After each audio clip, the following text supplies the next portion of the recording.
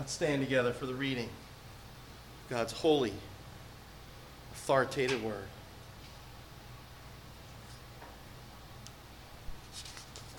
Hear God's word to us this morning. When the men got up to leave, they looked down toward Sodom, and Abraham walked along with them to see them on their way. Then the Lord said, "Shall I hide from Abraham what I am about to do? Abraham will surely become a great and powerful nation, and all nations on earth will be blessed through him. For I have chosen him, so that he will direct his children and his household after him to keep the way of the Lord by doing what is right and just, so that the Lord will bring about for Abraham what he has promised him." Then the Lord said, "The outcry against Sodom and Gomorrah is so great, and their sin so grievous, that I will go down and see if what they have done is as bad as the outcry that has reached me. If not, I will know." The men turned away and went toward Sodom, but Abraham remained standing before the Lord. Then Abraham approached him and said, "Will you sweep away the righteous with the wicked? What if there are 50 righteous people in the city? Will you really sweep it away and not spare the place for the sake of the 50 righteous people in it? Far be it from you to do such a thing, to kill the righteous with the wicked, treating the righteous and the wicked alike? Far be it from you. Will not the judge of all the earth do right?" The Lord said, "If I find 50 righteous people in the city of Sodom, I will spare the whole place for their sake." Then Abraham spoke up again.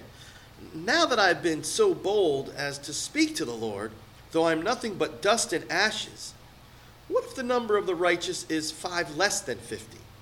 Will you destroy the whole city because of 5 people? If I find 45 there," he said, "I will not destroy it." Once again he spoke to him. "What if only 40 are found there?" He said, "For the sake of 40, I will not do it." Then he said, "May the Lord not be angry, but let me speak. What if only 30 can be found there?" He answered, "I will not do it if I find 30 there." Abraham said, "Now that I've been so bold so as to speak to the Lord, what if only 20 can be found there?" He said, "For the sake of 20, I will not destroy it." Then he said, "May the Lord not be angry, but let me speak just once more. What if only 10 can be found there?" He answered, "For the sake of 10, I will not destroy it." When the Lord had finished speaking with Abraham, he left, and Abraham returned home. Thus ends the reading of God's holy, inerrant word. May he bless it to our hearts and lives this morning. You may be seated.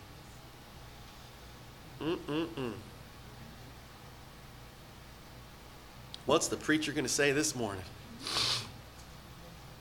Well, I'm going to open up by telling you about one of my favorite movies of all time. I'm not going to say it's top 10. It's minimum top 5. Could even be number 1. I'll have to debate that one with myself. It's always fun. It's called Tombstone.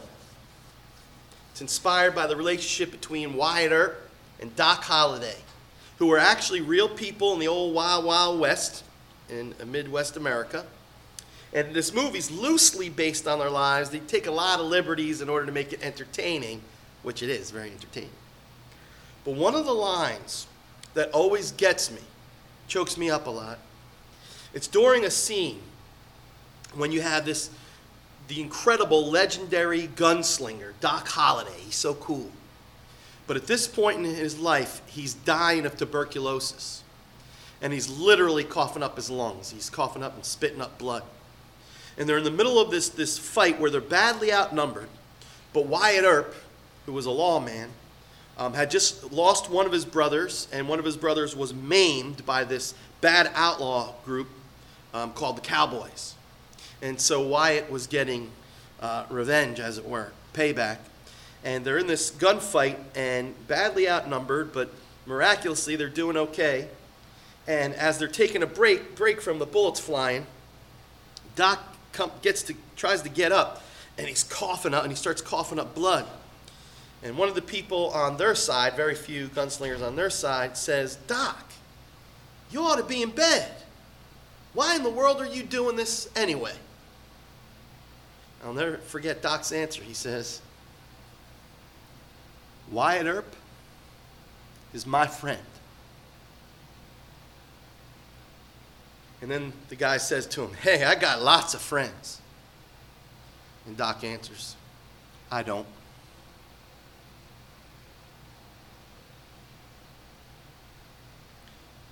It really reflects something that's very real in life that we don't often acknowledge, and that is true friendship is a rare jewel that is to be cherished and appreciated as a gift from God. Most people throw the word friend around way too flippantly, way too carelessly. A lot of times when we say friend, what do we actually mean? We mean acquaintance. We mean, hey, I met you for an hour, now you're going to be my Facebook friend. You know, it is very deceptive. Oh, look, Santo has 1,400 Facebook friends. How many are real friends? That number goes down very drastically. But in the Bible, friendship goes way beyond acquaintance. That word is much more loaded. It's stronger than the word colleague, stronger than the word coworker. When you understand that the word friend has a lot deeper meaning than most people often give it, it has a much more profound impact on you when someone from the heart calls you friend. Bruce Finn was my church planning coach up until his retirement. What, like a year or two ago, hon? Maybe a year. And we'd meet every month, at least. And there were other times we'd meet, but we'd meet definitely every month for lunch, and we would talk back and forth. We'd strategize about church planting. He'd ask me how things were going, how's my family life, and we'd go back and forth. But the interesting thing is that he would spend about half that time, a lot of times, talking about himself and sharing about his problems and getting my input and my advice about things that are going on in his life. And I'd come home sometimes, and my wife would say, "What'd you guys talk about?" I'd say, "Oh, Bruce was asking me about," and she's like, "Isn't this supposed to be about you?" Or whatever. But I'll never forget, one day, he said to me, he goes, "I'm only sharing this with you because I consider you a friend." And I don't know why it shocked me, but it did. Pleasantly. I remember just feeling really honored that this very busy man who's the head of the whole region of church planning, has so many other people in his life, would consider me a friend and would tell me intimate details about his life. And then not only that, ask my opinion. What do you think about this? It was certainly an honor. So when you go to church planning meetings and they tell you, well, you need to be, when you're a church planning coach, you need to separate, you can't be the person's friend. You have to be their coach. You have to separate, professional life with your personal life. It never sat well with me. It never sat well with me that I can't have connections, real connections with the people I love and that I work with. And so people often will say, have your confidence, have your friends outside of church. Make sure your workers are just your workers. I don't feel that way. I never could ever do that. Whether that's a weakness or not, I don't know. You can judge, but I can't do that. And I think sometimes, why do people say you have to separate the professional and the personal? I think sometimes they feel like, well, because then if you're personal, you can't tell them hard things. You wouldn't be able to tell your friend, "Hey, man, you're really falling down on the job in church planning here, and you really need to pick it up and do such and such." I have found in my own life the opposite is the case. It's usually the people that I trust and love that I'm listening to. They're the ones who have more space in my life to talk. So especially when Bruce said, "Sam, I think you need to try this," I was listening. It wasn't some bureaucrat just objectively picking on my life. One more quote from Tombstone, since I was in a Tombstone mood. Last scene, but it was a good one. Doc's sick in bed. This time he couldn't get up to fight and help his buddy Wyatt Earp. And the second fastest gunslinger was after Wyatt, and they were going to have a showdown. And Wyatt was nervous because he realized this time Doc might not be able to bail him out. And he sits next to his bed, and he says, "I can't beat him, can I, Doc?" And Doc just looks up from his sick bed and goes, "No. No." Painful, but honest. He didn't want his friend to be deceived. He didn't want his friend walking into this fight all, positive thinking, knowing his friend was going to his death. So he told the truth. Now in the movie, I'll give it away. In the movie, he sneaks out once Wyatt leaves, and he faces, he says, "I wasn't as sick as I let off to be." But that's all. I just didn't want to keep it too. So that ends up happening. But the point is, it was a true friendship. Now, why do I bring this up? You're probably like, wow, he's way off the text. No, I'm not. No, I'm not. Imagine, if I'm honored to have Bruce Finn call me friend. Imagine if God Almighty says, "You're my friend." Why do I say that? And why do I say that in this place, in this text? You may not realize this, but out of all the things Abraham is called, father of those who believe, father of many nations, there's the most special title that he's given 3 times in the Bible. It occurs in 1 Chronicles 27, it occurs in Isaiah 48:1, and it occurs in James 2:23. Abraham is called the friend of God. I don't know if you ever knew that. And the interesting thing, in Isaiah 48:1, God himself says, "Abraham, my friend." Psst.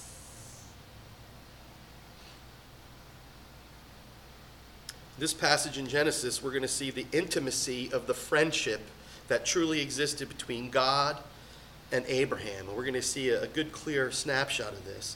And I want you to see God had just finished rebuking Sarah for laughing at his covenant promise to bless her with the promised son. You remember he said, "Is anything too hard for the Lord?" Remember that last time? And he said, "I will return to you at the appointed time next year, and Sarah will have a son." So we pick it up right here at that point this week. As the 3 men get up to leave, these mysterious 3 men, which we'll talk about in a moment, they look down towards Sodom. And Abraham walked with them to see them on their way, as any good host would do. And then all of a sudden the Lord turns to him and says, "Shall I hide from Abraham what I'm about to do?" Shall I hide from Abraham? We're going to see in Genesis 18:63 that there are 2 covenant partners, 2 friends, opening up their hearts about the blessing of the righteous and the punishment of the wicked. Or to put it another way, how God's mercy is shown graciously to his elect, and how God's justice is meted out righteously unto unrepentant sinners. Abraham is God's friend, and God wants Abraham to understand what's about to happen and why it's about to happen. So what we're going to see is as God opens up his plans of salvation and judgment, Abraham reflects God's own character back to him by interceding for his enemies. Listen to that again. It's powerful. As God opens up his plans of salvation and judgment, Abraham reflects God's character back to him in interceding for his enemies. It's a beautiful thing. And only 2 points. God unfolds his plan to his friend Abraham, and then Abraham reverently intercedes for his enemies. That's it. So take a look at the first thing. God unfolds his plans to his friend Abraham. One commentator says this. It's a good succinct summary, so we could jump right into it. The strange men in Genesis 18:1 to 19:29 have 2 tasks. One is to promise a beginning. This is done in 18:1 to 15 with Sarah and Abraham. The other task is to effect an ending. This will be done in 19:1-28. The awesome task of God and his messengers is to cause both beginnings and endings. You get that? I'll explain. In this mysterious, wonderful scene of three men with Abraham, as we're going to see, one of them is God in a human form. In other words, before Jesus took on a permanent human form, there are times throughout the Old Testament where he would appear to men, particular men, as a man. As we know, no one can see God as he is and live. So he would have to appear. And what we'll see also, those other two men, mysterious men, they weren't men either. They were angels. Because you find in chapter 19, they're flat out called angels. And we see what they do in Sodom. Mere men couldn't do what they do. So that's, we get into the secret of who these three mysterious men were. So we saw last time, Abraham reverently insists that they stay and accept his hospitality. And while they're eating together, the Lord reiterates his wonderful promise to give the promised child to Abraham through his old barren wife Sarah. So in other words, by his grace, this is what the commentator meant, a new beginning is coming for the redeemed of the Lord. In other words, we're going to start anew through Abraham and his family and through a promised son, and I'm going to gather myself a people, starting with the Jews, and then I'm going to reach all nations through the son that comes from the Jewish nation, Jesus Christ.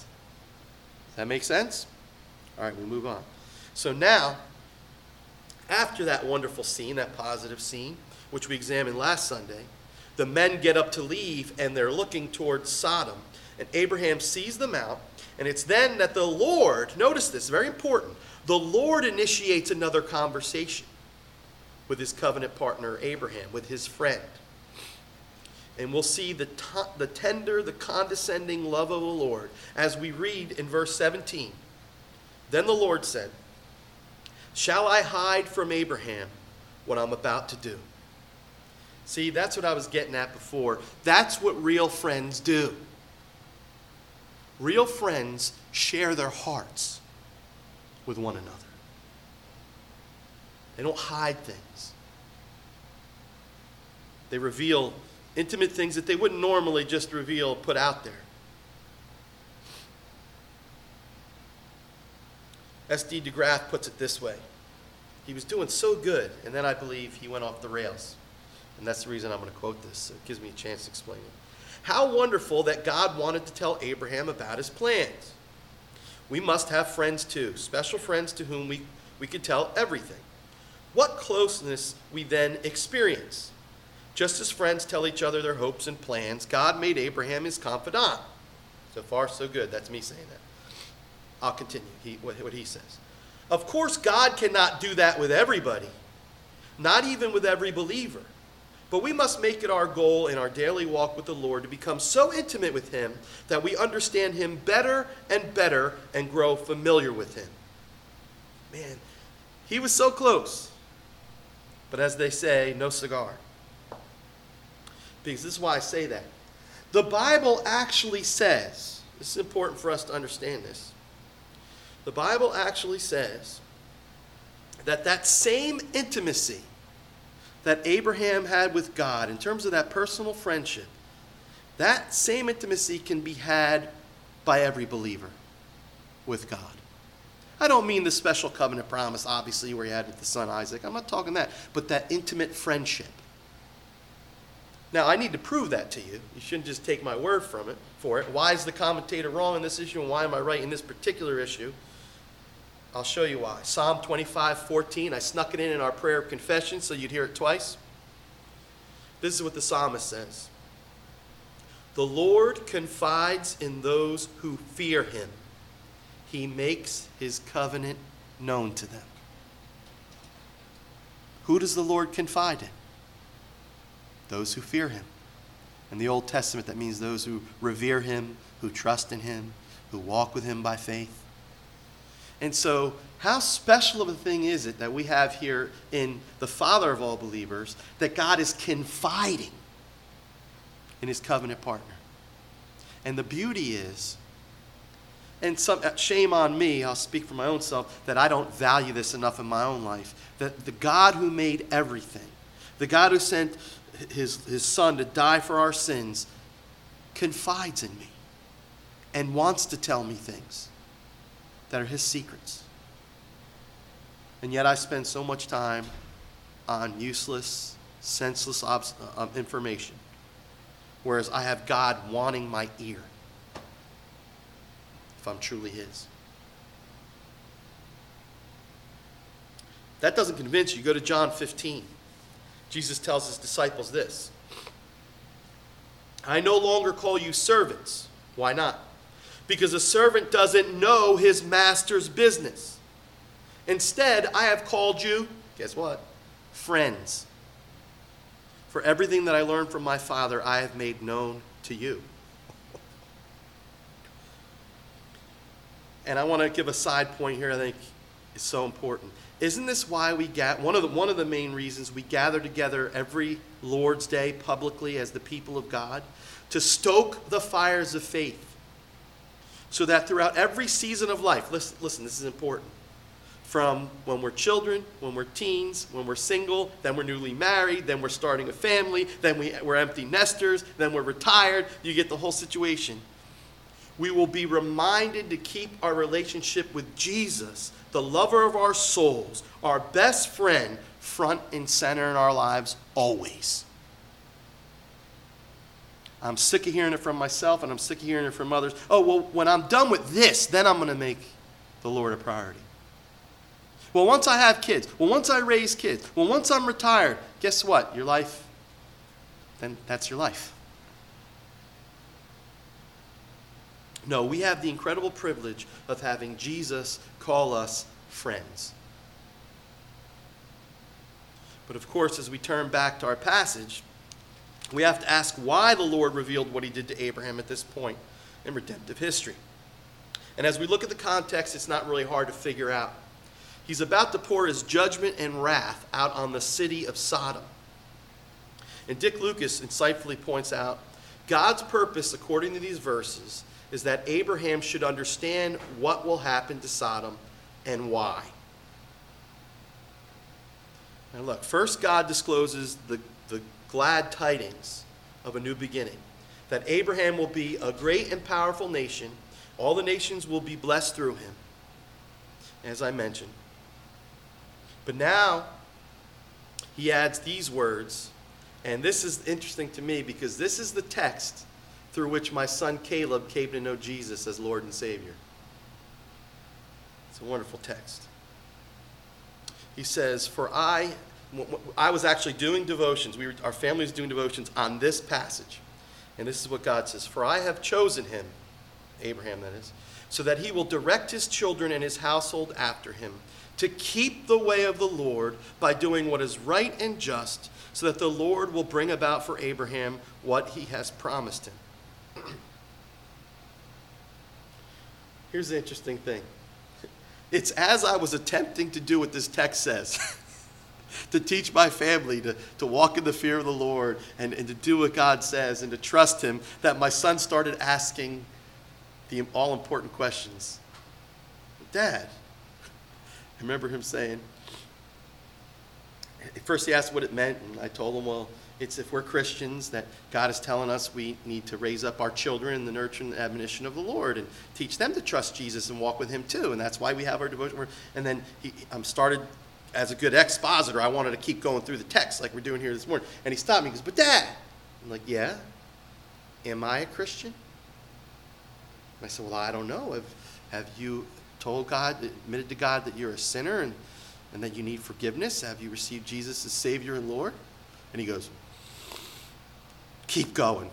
I was like, okay. So again, the clod that I am, I just keep going down the text. And as I'm waxing eloquently, like I'm doing this morning, he stops me and he goes, Dad. I'm like, and I'm annoyed. I'm like, what?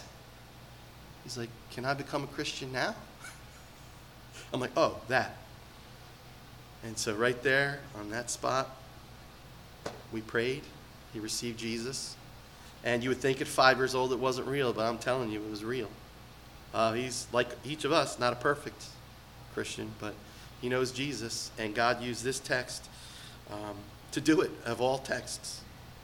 So that's a side note, but I did want to share that personal anecdote. But notice what's going on here. That's exactly what God is doing. God is saying, by my grace, I have chosen you, I have saved you, but here's the purpose, so that you will teach your children about me. You will teach them and raise them up, a generation that would walk in my ways. And so as that nation comes about and as they grow, obviously Deuteronomy 6, remember that? He tells them what? Teach these things to your children as you get up, as you sit down, as they're by the way. To pass on the faith. And that's, brothers and sisters, this is a charge for each of us to take very seriously. It goes along with evangelism, is making sure that we're teaching our families and leading our families in the way of God, what is right, what is just. To walk in his ways. Abraham, as well as his children, are saved by grace, and certainly were kept only by grace, not by what we do. But this in no way, this is something we need to learn right here and now. It in no way negates the fact that we're saved by grace unto something. Ephesians 2:8, unto what? For we are saved in Christ, we are created in Christ Jesus for what? To do good works, which God created in advance for us to walk in. Listen, obedience isn't a bad word. It's only a bad word when we think we're going to earn God's favor by being obedient. That's called legalism. But obviously, God didn't save us for us to continue to sin. He saved us from those things. He wants us to now live a new life. Abraham was chosen by grace to do good, not to do evil. Not to follow the world, the flesh, and the devil, but to follow the Father, the Son, and the Holy Spirit.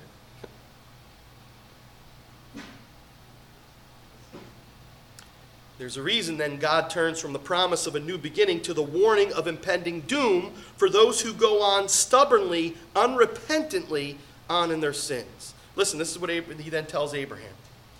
The outcry against Sodom and Gomorrah is so great and their sin so grievous that I will go down and see if what they have done is as bad as the outcry that has reached me. If not, I will know. In other words, God is saying, don't worry, I'm not going to act without the facts.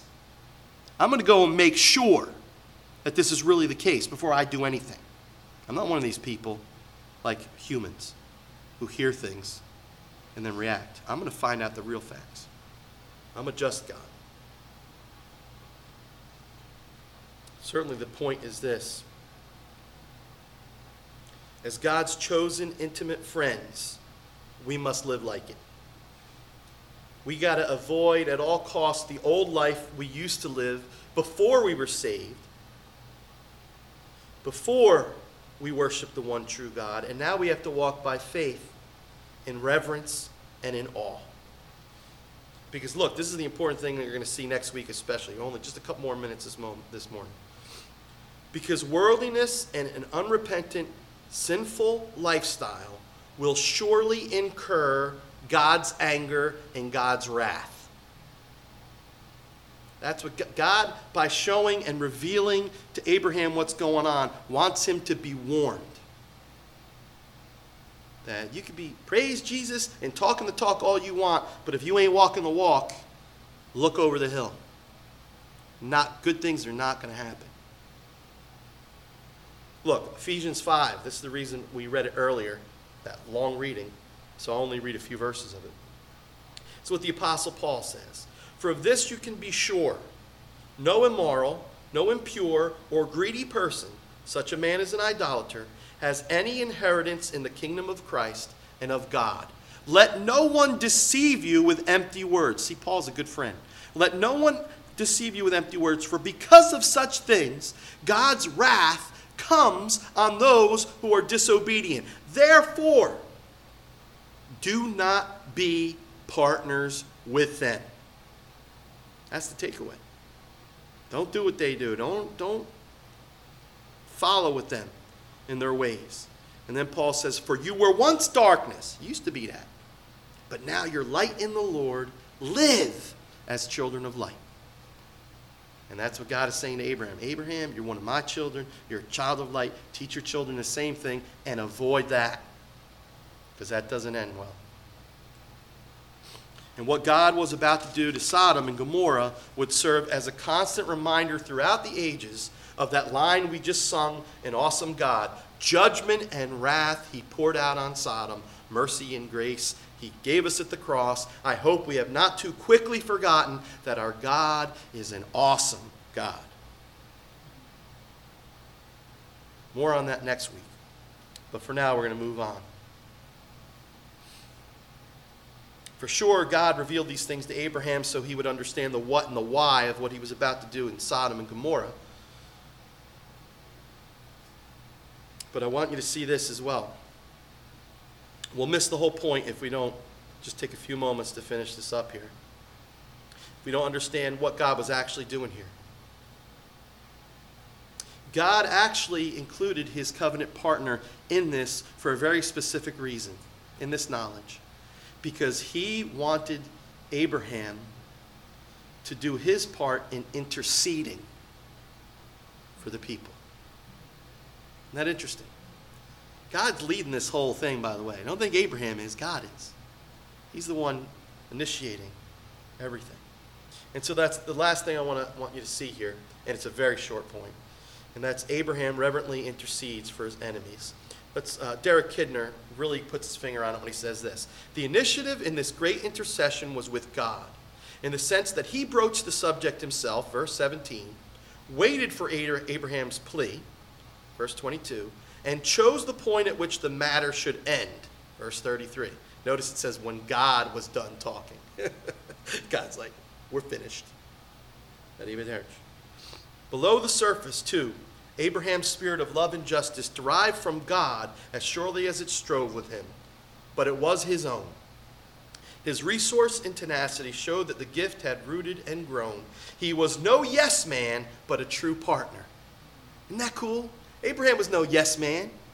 He pushed back with deep reverence and extreme awe, but you can't help but see Abraham going, excuse me, now that I've gone this far, Lord, if you don't mind, he just keeps pressing back, doesn't he? Not irreverently, not flippantly, with deep, deep respect, but with boldness. Because he knows God. He's God's friend. That's what's cool about being God's friend. Nobody else is talking to God like that. You don't see Pharaoh, God saying, oh, that's cool, you can talk to me like that. Abraham, God's patient. I love God's response. Okay. All right, there's 40. What about 35? All right, 35. Abraham must be thinking, wow, this is too easy. Oh, what about 30? God keeps going, that's great. How about 30? And he whittles them all the way down to 10. Perhaps, as one commentator I read was putting it, perhaps he was doing math in his head. Let's see, there's Lot, his wife, two daughters, maybe future son-in-law. Like maybe he was trying to add up, and he thought 10. There's got to be 10. Certainly, that's going to be good enough. Unfortunately, we see there wasn't 10. But Sodom could never say they didn't have someone pray for their souls. Sodom could never say that no one cared and no one pled with God on their behalf. God's friends certainly did. Notice Abraham's concern. Verse 23. Will you sweep away the righteous with the wicked? In other words, in punishing the wicked, you're just going to allow the righteous to be collateral damage? Surely the judge of all the earth would never do such a thing. He would only do what is right. So it's really important to see Abraham starts in a way that is backwards to us. He starts with what? The character of God. God's a righteous judge of all the earth. There's no way he would do something wicked. And then he tries to interpret the circumstances. What do we usually do? Oh, look at all these horrible things happen. God must be a horrible ogre. We go backwards. He says, no, I know that's not the case. So God, what's happening here? And I think it's important. I said this, Abraham reverently intercedes for his enemies, and I don't take that back. However, I do want you to see this. Abraham's main concern is not for unrepentant, stubborn people who've had a million chances to repent and just stick their fists up at God. Abraham's real concern is the righteous, which happened to be his nephew Lot at this time. Because notice, that's what he's praying about. Would you destroy the righteous along with the wicked? That's the actual prayer request. But it also means something. Here's the big takeaway that I think is super important. Notice how if there would have been 10 righteous people in Sodom and Gomorrah would have been blessed and spared because of what? The 10 Christians. To put it in our terms today. Have you ever heard this statement? I have heard it often, and I wonder why it always rubbed me the wrong way. If God doesn't judge America, then he's going to have to apologize to Sodom and Gomorrah. Ever hear that? People have said that. In other words, our country is so wicked, and we're not being judged. And if he doesn't do it soon, then he's going to have to apologize. Why is that dead wrong? Because Sodom and Gomorrah didn't have 10. In other words, we should be thankful that there is a remnant of true friends of God, Christians in America. And brothers and sisters, it could be for our sake that God is not showing judgment more than he would be. The Bible calls us, Jesus says, you are the salt of the earth. You are the light of the world. And what does salt do? It's, in the old days especially, it was a preservative.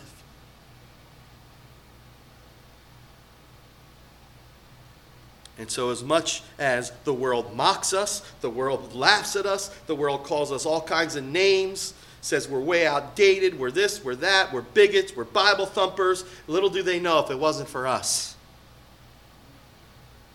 there would be tons less kindness, love, compassion, mercy, and God in their life. It's a fact. And ultimately, God doesn't necessarily judge in this life the way he did in Sodom and Gomorrah. But Romans 1, we don't have time to talk about it. How does God judge sin today? He gives us over to it. He says, okay, you want to continue to serve the creation rather than me? Have at it, which is an awful judgment.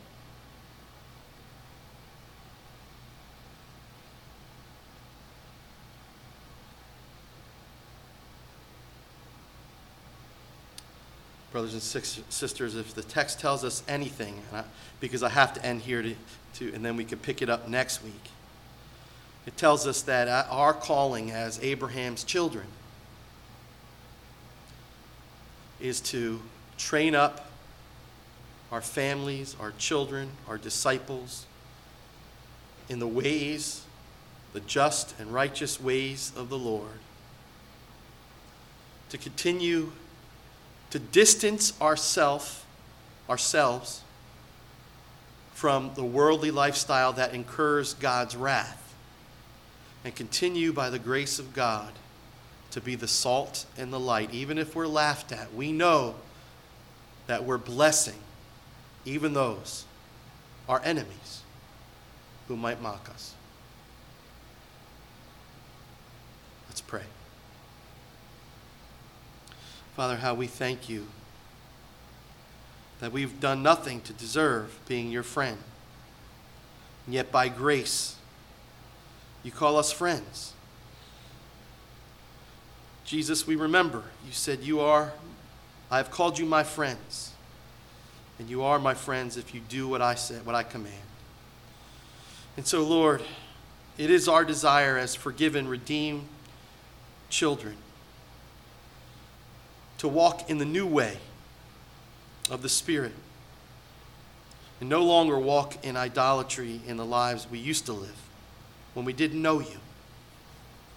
And Father, we pray for our friends, our neighbors, our relatives, our fellow, not only Americans, but this world has become small, the global village.